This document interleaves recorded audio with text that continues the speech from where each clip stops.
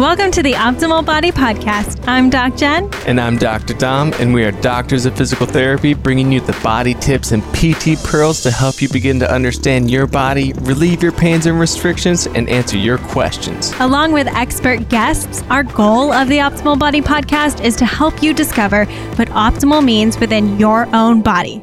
Let's dive in. Welcome back to the podcast, you guys. All right, we are going to get a little uncomfortable, but I really encourage you, stick around, okay? Dom and I actually even dive into our own relationship and open up about some stuff with Dr. Kristie. She truly is an expert in what she's doing. So I want you to stick around, share this out. Dr. Kristie Overstreet is a clinical sexologist, certified sex therapist, and psychotherapist. And she's the author of Fix Yourself First, 25 Tips to Stop Ruining Your Relationship. And she is a host of Fix Yourself First podcast. Her mission is to help people improve their relationships by first focusing on the important relationship they have, the one with themselves, so that they are empowered to create the lives they deserve. Dr. Kristie believes that you are the best expert of your own life, which is just exactly what we talk about on the Optimal Body podcast, right? Find your optimal body. Her role is to provide unconditional support, motivate you to be your best, and meet you where you are within your journey. As your BFF sex therapist, she believes that you have the answers, and she is there to help you find your voice to take action. Dr. Kristie is the founder of the Therapy Department, which is a private practice that provides counseling and business consulting throughout the world. Her years of clinical experience have made her well respected as a real-world relationship and LGBTQIA+ healthcare expert. She created the Transgender Healthcare Dignity Model Certification Program, a specialized course that teaches healthcare providers how to care for transgender clients with dignity.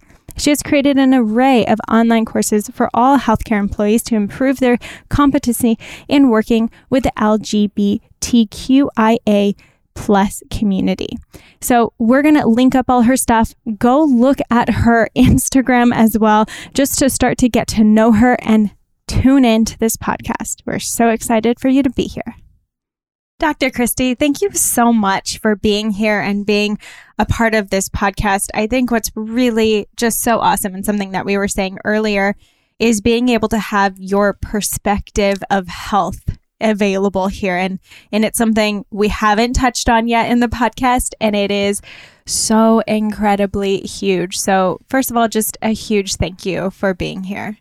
Thanks for having me and covering this really important topic that affects all of us. Mm-hmm. So somewhere we like to kind of start with everyone, and especially you having this unique perspective as somebody in the relationship and sexual and intimate health realm. What drives you to do what you do? Everyone kind of has that underlying why, and you just present it through this amazing field of health like you do. But what drives you to do what you do? Well, what I find is when we have a good understanding of ourselves as a whole person, we're going to have better relationships.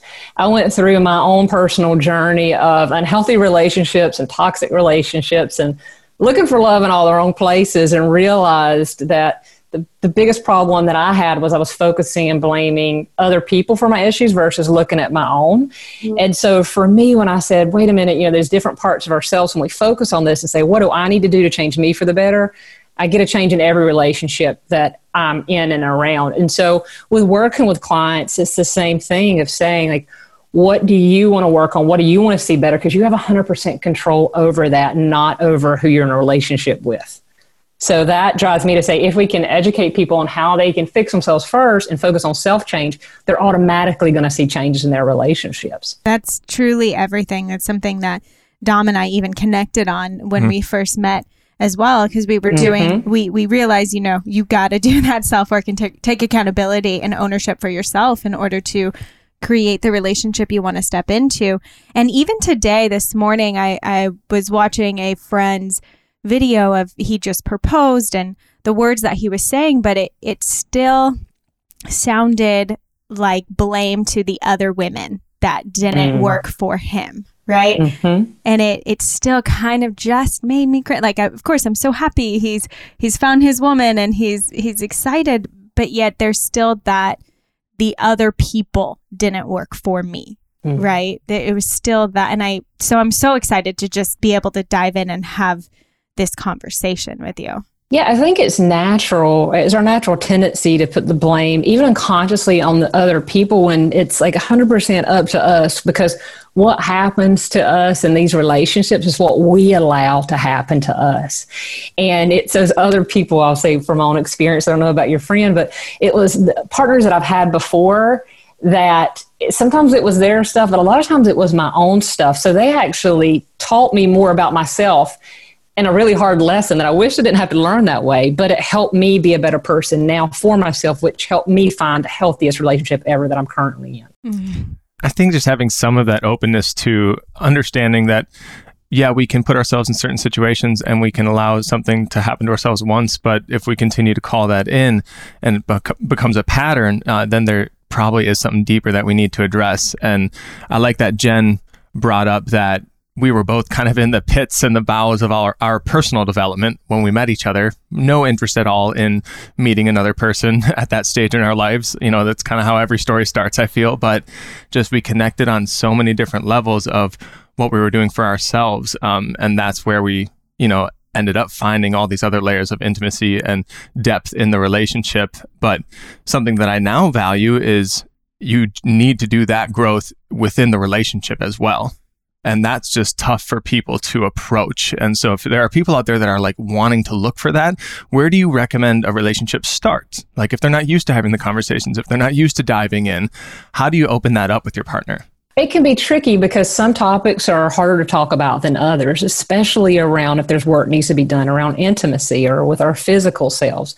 So the way to start it is to come from a very non-judgmental place and put the defensiveness down, knowing, hey, this is going to be tough. It's going to be the first time we talk about this. So I'm going to have to really watch my nonverbals, right? Make sure I'm not like rolling my eyes or clenching my jaws or just coming in from a very understanding, loving, non-judgmental place and say, hey, I want to talk about a couple things that's coming up for me, and put the focus on yourself so that lowers their defensiveness. Even if it's something that they're doing, there's probably something on your end you can bring up that you want to maybe take some accountability and talk about. That gives a very equal space where they're not going to feel as attacked. So just starting that conversation out is a great place to start. And you mentioned intimacy, and that can look many different ways. I know even on your Instagram, I saw there are 12 types of intimacy. So can we start there as well? Like, what does intimacy mean? Well, when I talk about intimacy, well, first of all, I don't know about y'all. Were y'all taught that there were all these different types of intimacy growing up? No, growing up, definitely not. I guess, yeah, not 12 types of intimacy, but yeah. It's a lot. We're not taught about this. And when I think about intimacy, I think about connection. Just start with that basic connection. So the most obvious one is physical intimacy. And yeah, sex is one type of physical intimacy, but hugging, closeness, touching hands, putting arms around one another, sitting next to one another in the car and touching one another, that also is physical intimacy. So it's physical connection. So then we look at the other 11 that I'll run through real quickly. Recreational intimacy. That's when we share activities and hobbies and fun things together. I mean, y'all are a great example of that, of your activities y'all do that helps you feel more connected. Whether it's your travel or your hobbies, y'all really form your connection and bond around recreational intimacy. And it's one that we don't think about very often that's really powerful. And then the third is intellectual intimacy, where the stimulating conversations or activities that y'all do together makes you feel connected. And we've got work intimacy, where there's closeness and sharing common tasks. Maybe the podcast for y'all is work intimacy as well. You feel connected. Yeah. Then you've got commitment intimacy, that closeness in commitment. Aesthetic intimacy, sharing beautiful things. Communication intimacy, mutual understanding. Emotional intimacy, creative intimacy, crisis intimacy, conflict intimacy, and spiritual intimacy. I ran through those last couple, but as you can hear, there's 12 different types of intimacies that give us a chance to connect in 12 different types of ways that are all very equal. But I think sex gets the most focus because it's the one that people present with the most problems and difficulty talking around, but all these other ones are just as important. Why do you think that people have such this stigma and it's just really tough to talk about sex? I think the biggest reason is because it can make us feel real vulnerable.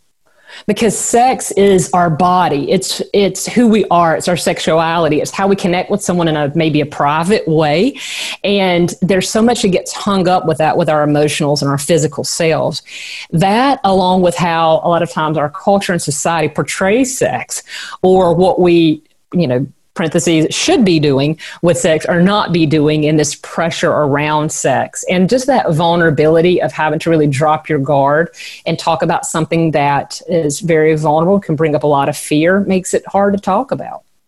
I absolutely agree with that. And I love how you approach intimacy in that way of opening it up, not just being one thing and not just being about one thing, but being this super layered concept of what the whole intimacy means. And I think that how we describe self and how we describe ourself can be done in the same way. Like even on your Zoom, you have your pronouns, he and she or her. And I love that because I wrote for a blog once on diversity in health, basically, and transgendered medicine. I don't think is something that gets nearly enough attention.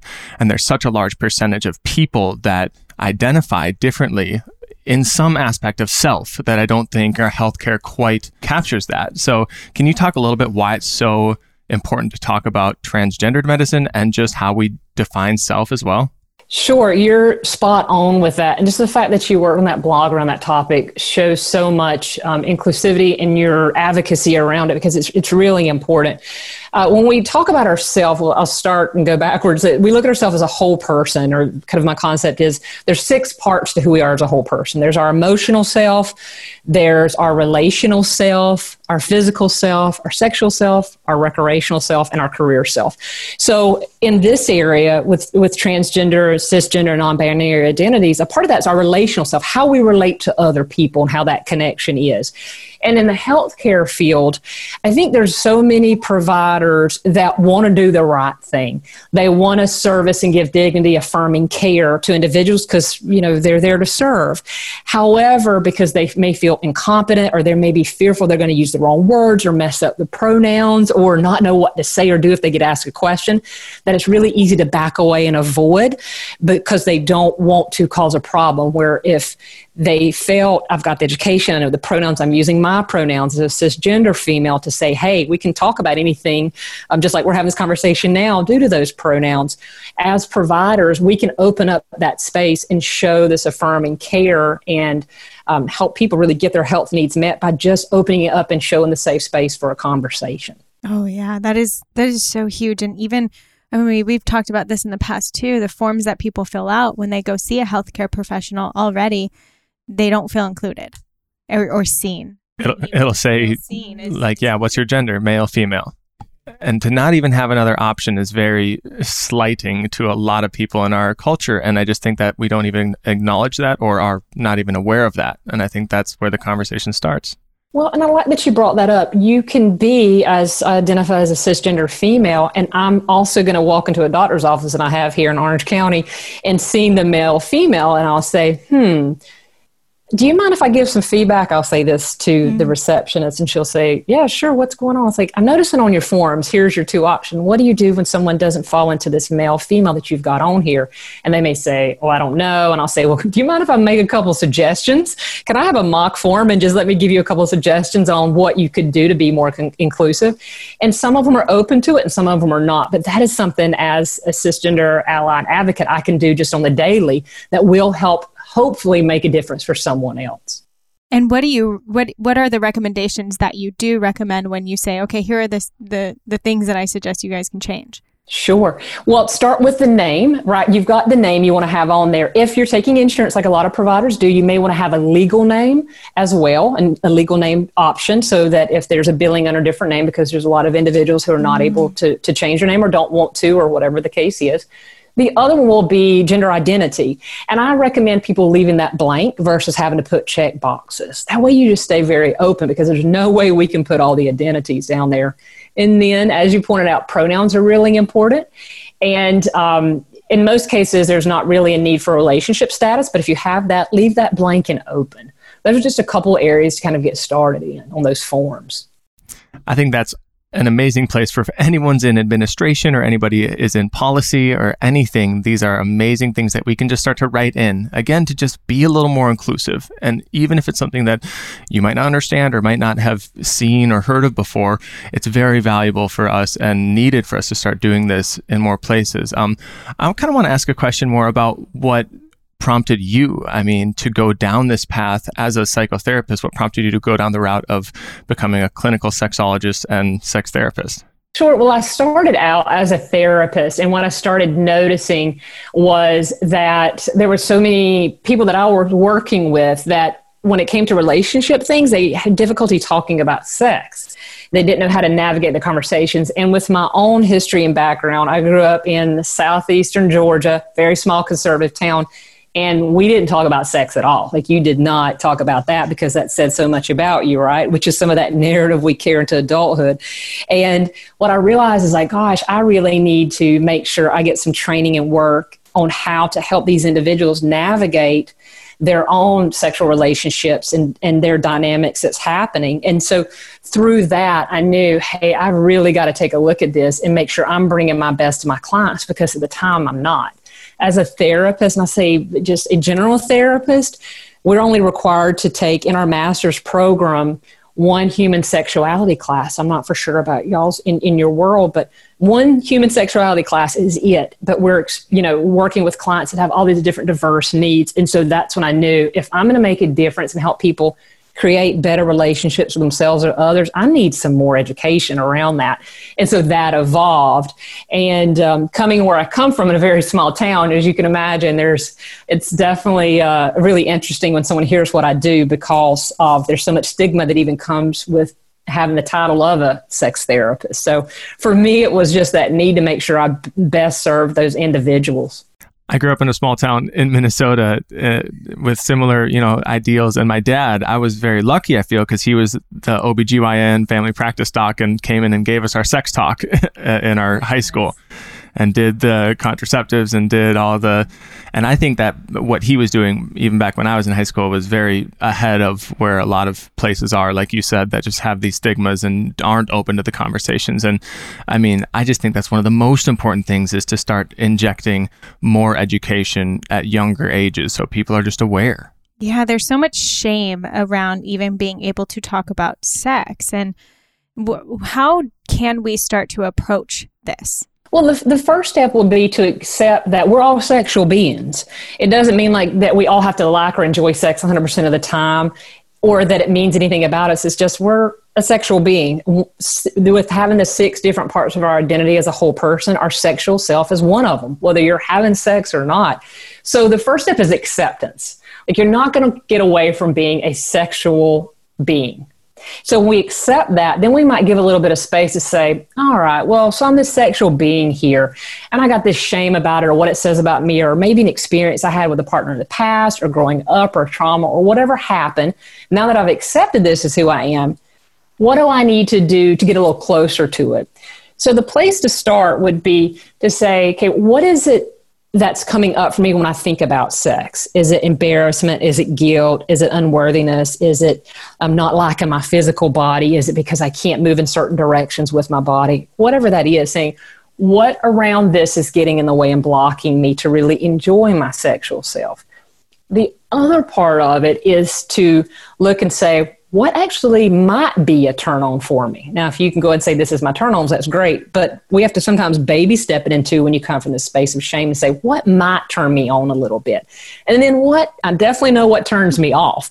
So getting more familiar with those turn ons and those turn offs equally helps dispel some of that shame as you kind of grow in your sexual self-esteem and confidence. So I think that's so important, like you said, just to know how to communicate that with your partner. And know, when there might be barriers with yourself. And I think you mentioned earlier, just to be able to bring up and say, this might be tough, and I just need to have a little conversation.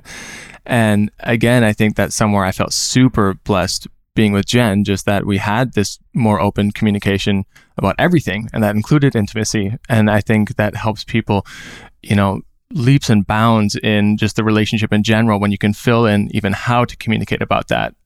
Just for relationships in general, how do we know when we feel stuck, if it's something that we can work on with our partner, or we might just be burying our head and not realizing something else, that it just isn't our person. Well, you got to start by looking like what's coming up for you to lead you to feel stuck. Not just the feeling of being stuck, but what's your thoughts and beliefs about being stuck? What are you telling yourself about this stuckness?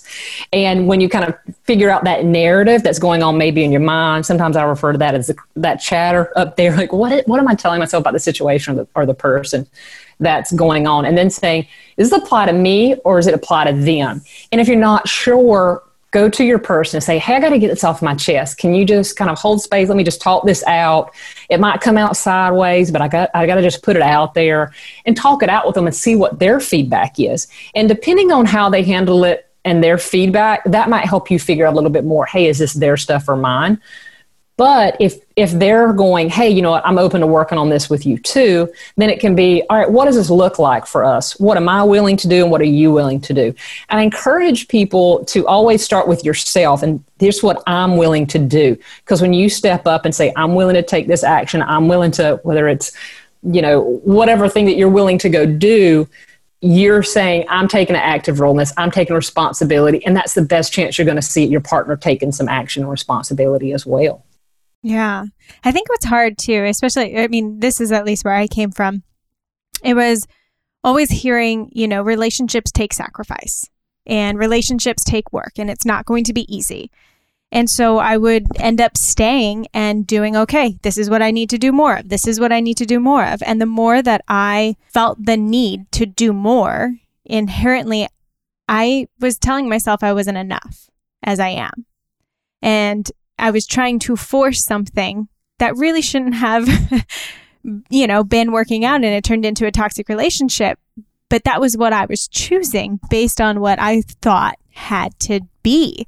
And so how do we know when we're needing to do more and sacrifice more, or we're letting go of ourselves? That's great that you saw that for yourself. I know it took some time, but you walked through that and saw, and you were doing what we're conditioned to do. It's supposed to be hard. You're supposed to sacrifice. And I don't agree with that in the sense of, if we're having to work, like you had to work so hard and you realize this is a toxic relationship. If we're having to work hard in our relationship than we're having to do in our job or something that's supposed to be a little bit more difficult at times, something's off.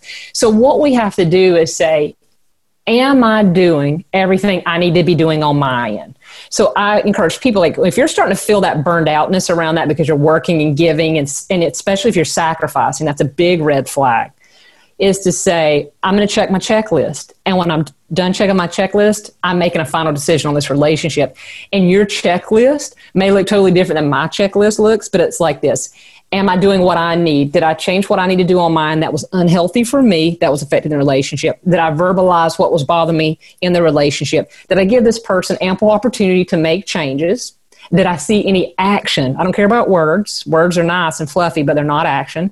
If I'm not seeing action, if I've done everything I can do on my end that could positively impact this relationship and it's still not moving, or it's still feeling toxic, or it's not going the direction I want to, then I've got to say, am I ready for a change? And if so, I've got to end that and leave that relationship. So every person has this personal list that they have to check off to say, I did all I could do. That's all I could do, and I'm done. And that's hard because that's the brain part of it. But then the heart comes in, right? And the love, like, well, maybe next time they'll do different, or maybe I'll give them another chance. That's my favorite when people come and try to recycle partners. I'm like, we're not into recycling. Like, there's a reason it ended. There's a reason people are behind us, whether it was us or them. We have to kind of move forward once we've checked off that list for ourselves. That is one of the hardest things, I think, for people to take on. And I myself needed just a huge wake-up call, to finally release and move forward and choose me. But it is, I would still say that's one of the hardest things. And when I, really opened up about my journey, that's when I had so much feedback of people who have felt so similar and stuck in the same patterns in the same ways, or, feeling not seen, feeling not treated well. And it's just, I think there's still so much work that people can do. And I'm glad that you are continuing to open this conversation and allow people to continue to learn. I think there's so much still, there's always going to be continued work to be done. So one of the things you're talking about with that continued work with both of you you've openly talked about and shared your past and experience you've gone through. Have y'all found that sharing and open up about your past has helped build your connection between one another and trust within the relationship? Oh, yeah. I mean, I was committed to, one, I have a social media presence, right? And I was already talking about it. So anyone who was going to come into my life, I needed to say like, hey, you're going to see some things about my story that are out in the public. So for me particularly, I really needed to talk about it. But it's so amazing to be able to step into a relationship that the other person could just be there and hear it and listen. Like he wasn't trying to fix me. He wasn't trying to fix the situation. He allowed me the space to heal. And as a man, that is so powerful. Yeah. And I would reflect that and say the same. And even thinking back to your 12 types of intimacy, I mean, you brought up work intimacy, recreational intimacy, all these different things that, we were talking as our relationship has quickly progressed and we started living together and doing the podcast together and working together more on her business as well, and realizing we live in the same place, but we have all of these different types of relationships that we get to continue nurturing. And within all of those relationships, the core thing that has been the most beneficial is being open to the conversation and knowing that there will be some uncomfortable ones. And that's going to happen. And it's about how you work through that. And it's about how you strengthen the way you communicate and know each other when those come up. Well, what I really like that you just shared in that and where it connects with the two of you is when she's talking about how you just gave her that space to heal without being pushy or trying to fix her or telling her how she needed to do it instead and trying to problem solve for her because she wasn't asking for help, and you just gave her that space. What you did is you built this space of increasing trust. So imagine the arrow in trust going way up. Okay, so the trust arrow goes way up. And do you know what follows in tandem with that trust arrow? It's intimacy. They're in tandem. So as you allowed that trust to build up in your relationship high, that intimacy in your relationship with her build up high too. And we talk about all 12 of those types of intimacy. Because what happens is as you get better trust, you get better intimacy. Because if something happens and the trust drops just a little bit, that intimacy, aka that connection, drops. So our trust in our relationships goes up and down on the scale of 1 to 10 throughout any given day. And y'all have worked so well together in your creative intimacy and your communication intimacy, your physical intimacy, your emotional intimacy, your work intimacy, recreational intimacy. Y'all have worked that way up there. So in tandem with that is this really high trust in the relationship. And that's a beautiful thing that y'all have been able to manifest because of the work y'all put into it. Oh, yeah. I mean, and it's continuous and it's always going to be. And I think that's what we're both committed to. But I do want to drive back to a little bit more into sex in that conversation, because I know that some people still will feel uncomfortable about it, and I want to just dive in. And, I think one of the drivers of what people first get introduced to it is usually around porn. And it becomes this perception of what intimacy is supposed to look like. And how do people really start to identify, is that what I want, or is that what I've been conditioned to see? That's a great question, because what it does is it builds up for that being that introduction. This expectation, not a conscious expectation, but it starts building this template of this is how it's supposed to be, right? This is how sex is supposed to look. This is what I'm supposed to be doing during sex, how I'm supposed to be positioned during sex. And this is how my body's supposed to look. And all those things can cause a lot of problems for self-esteem, for body image. It causes a lot of issues around sexual dysfunction because those expectations. It puts a lot of pressure as well. For an example, in some, let's just say in a heterosexual couple, you may have a guy that's like, wait a minute, when I'm watching porn, the girl has an orgasm every time. So what's wrong with you, my partner? Why aren't you having an orgasm? Like, I want to give this to you as if it's like this gift with a bow on top. We know it's not. But there's this, I don't understand why this isn't working.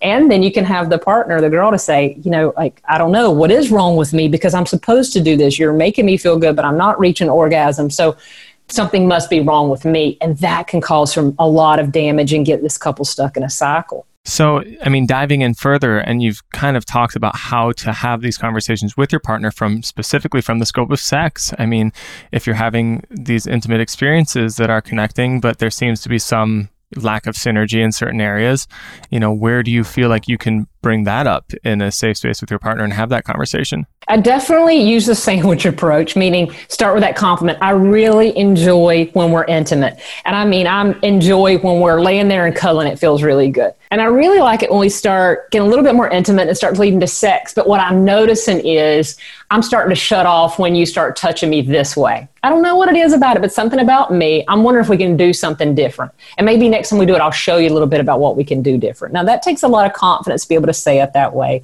But if you position that in there, that what you really want to see different, then say, I really just enjoy spending time with you, so thank you.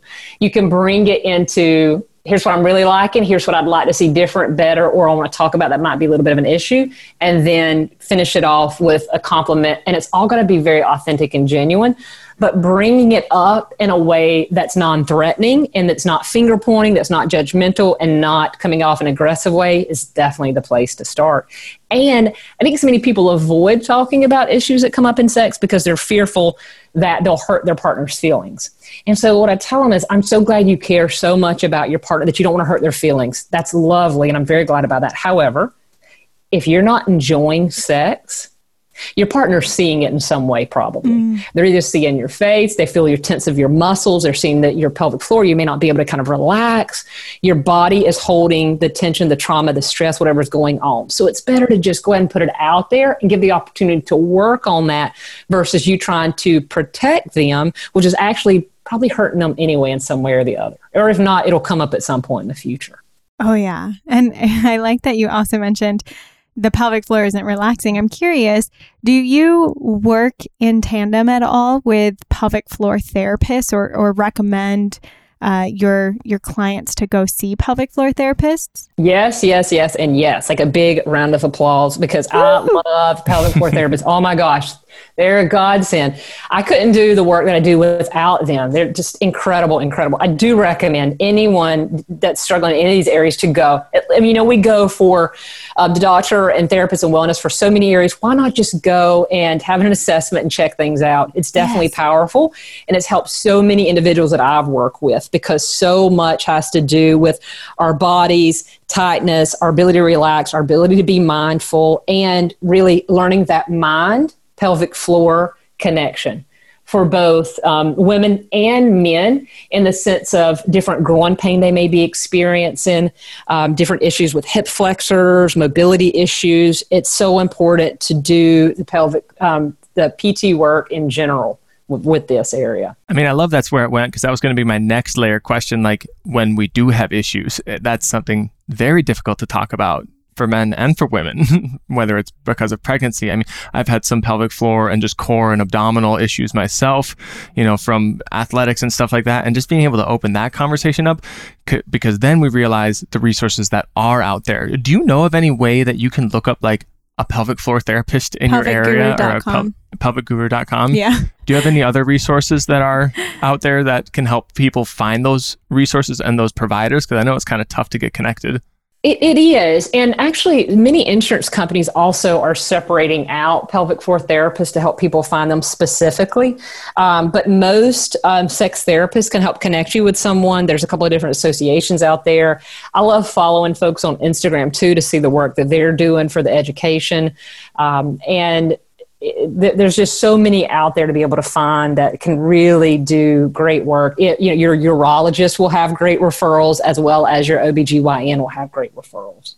Yes, I think it's something that whether you've had a baby or you want to, whatever, I think every human should just go see a pelvic floor therapist because, like you said, it's something that we don't we haven't been conditioned to talk about or open up about. And just having someone to be able to check you so that you can start to get to know yourself and become aware of that area can then start to open up that conversation even more, maybe seeking out a sex therapist or even, speaking more within your partnership. I think it's so important that, we touch all of these other areas and we go to physical therapists to see all of our areas except that one. And we don't talk about that a lot. So I love that you said, I was like doing a little celebration dance over here. It was so important because there again, it's a stigma. If something's wrong down there in that area, then something's wrong with us. It's almost like we unconsciously, subconsciously tie our worth with our ability to perform sexually or what's going on in our pelvic floor area. It's funny how it does that, right? Like, Dom, you're talking about, it's hard to talk about those things for guys. Like, they think, if I have to ask for help here, what does it say about me as a man or what I can do or, more importantly, not do? Yeah, I mean, I started talking more about it myself when I had other athletes that I played with, teammates and stuff, reaching out to me, asking things because they knew I was in the healthcare realm and just started to ask me questions. I'm like, wow, this is like a hidden issue that so many people just don't talk about probably until they're in their 50s, 60s. And then they just are way compensated at that point. And it's just sad to me. So I think you need to open it up a little more, and we need to make these resources known and more available, especially to people in the Midwest, which is where I'm from. I feel like there's just such a gap from the coast to the Midwest in what I've learned so far in my career. And again, that's why Jen and I appreciate so much having you on and opening up the conversation more. We know that you have written a book, the author of Fix Yourself First, and you're the founder of Therapy Department Transgender Healthcare Dignity Model Certification Program, which I think is amazing to help, grow the allyship. Where can people find out more about you and what you do and all the other amazing things you have going on? Well, two main places: Instagram. You can just connect with me on Instagram, DM me, let me know what's happening in your world, and I'll send you to some free resources to help with that. Or you can just visit the website, drkristieoverstreet.com, where all those resources and free trainings are as well. That is so perfect. And of course, we're going to link all of that up in the show notes so you guys can get quick access to her. Dr. Kristie, you've been absolutely incredible. And depending on what people, have questions about, I'd love to dive in further at another time. I think the work that you do is so valuable. It's another portion of health that needs to be accounted for. And the fact that you're brave enough to step out and continue to learn and continue to help people is just so incredible. Well, thanks so much for having me on the show, y'all. And thanks for both of you sharing your journey and helping us all improve these relationships with our bodies every day. I appreciate it. And there we have it, yet another amazing guest on the Optimal Body Podcast. So now what we ask of you, if you loved any bit of that or resonated with it, go share it out, share it with a friend, share it on your social media, because there are more people out there that would resonate with it just the same. Also, subscribe, rate, review on your favorite podcast app so we know what you want to learn or other guests that you think we should bring on for you in the future. Keep tuning in to find your optimal body.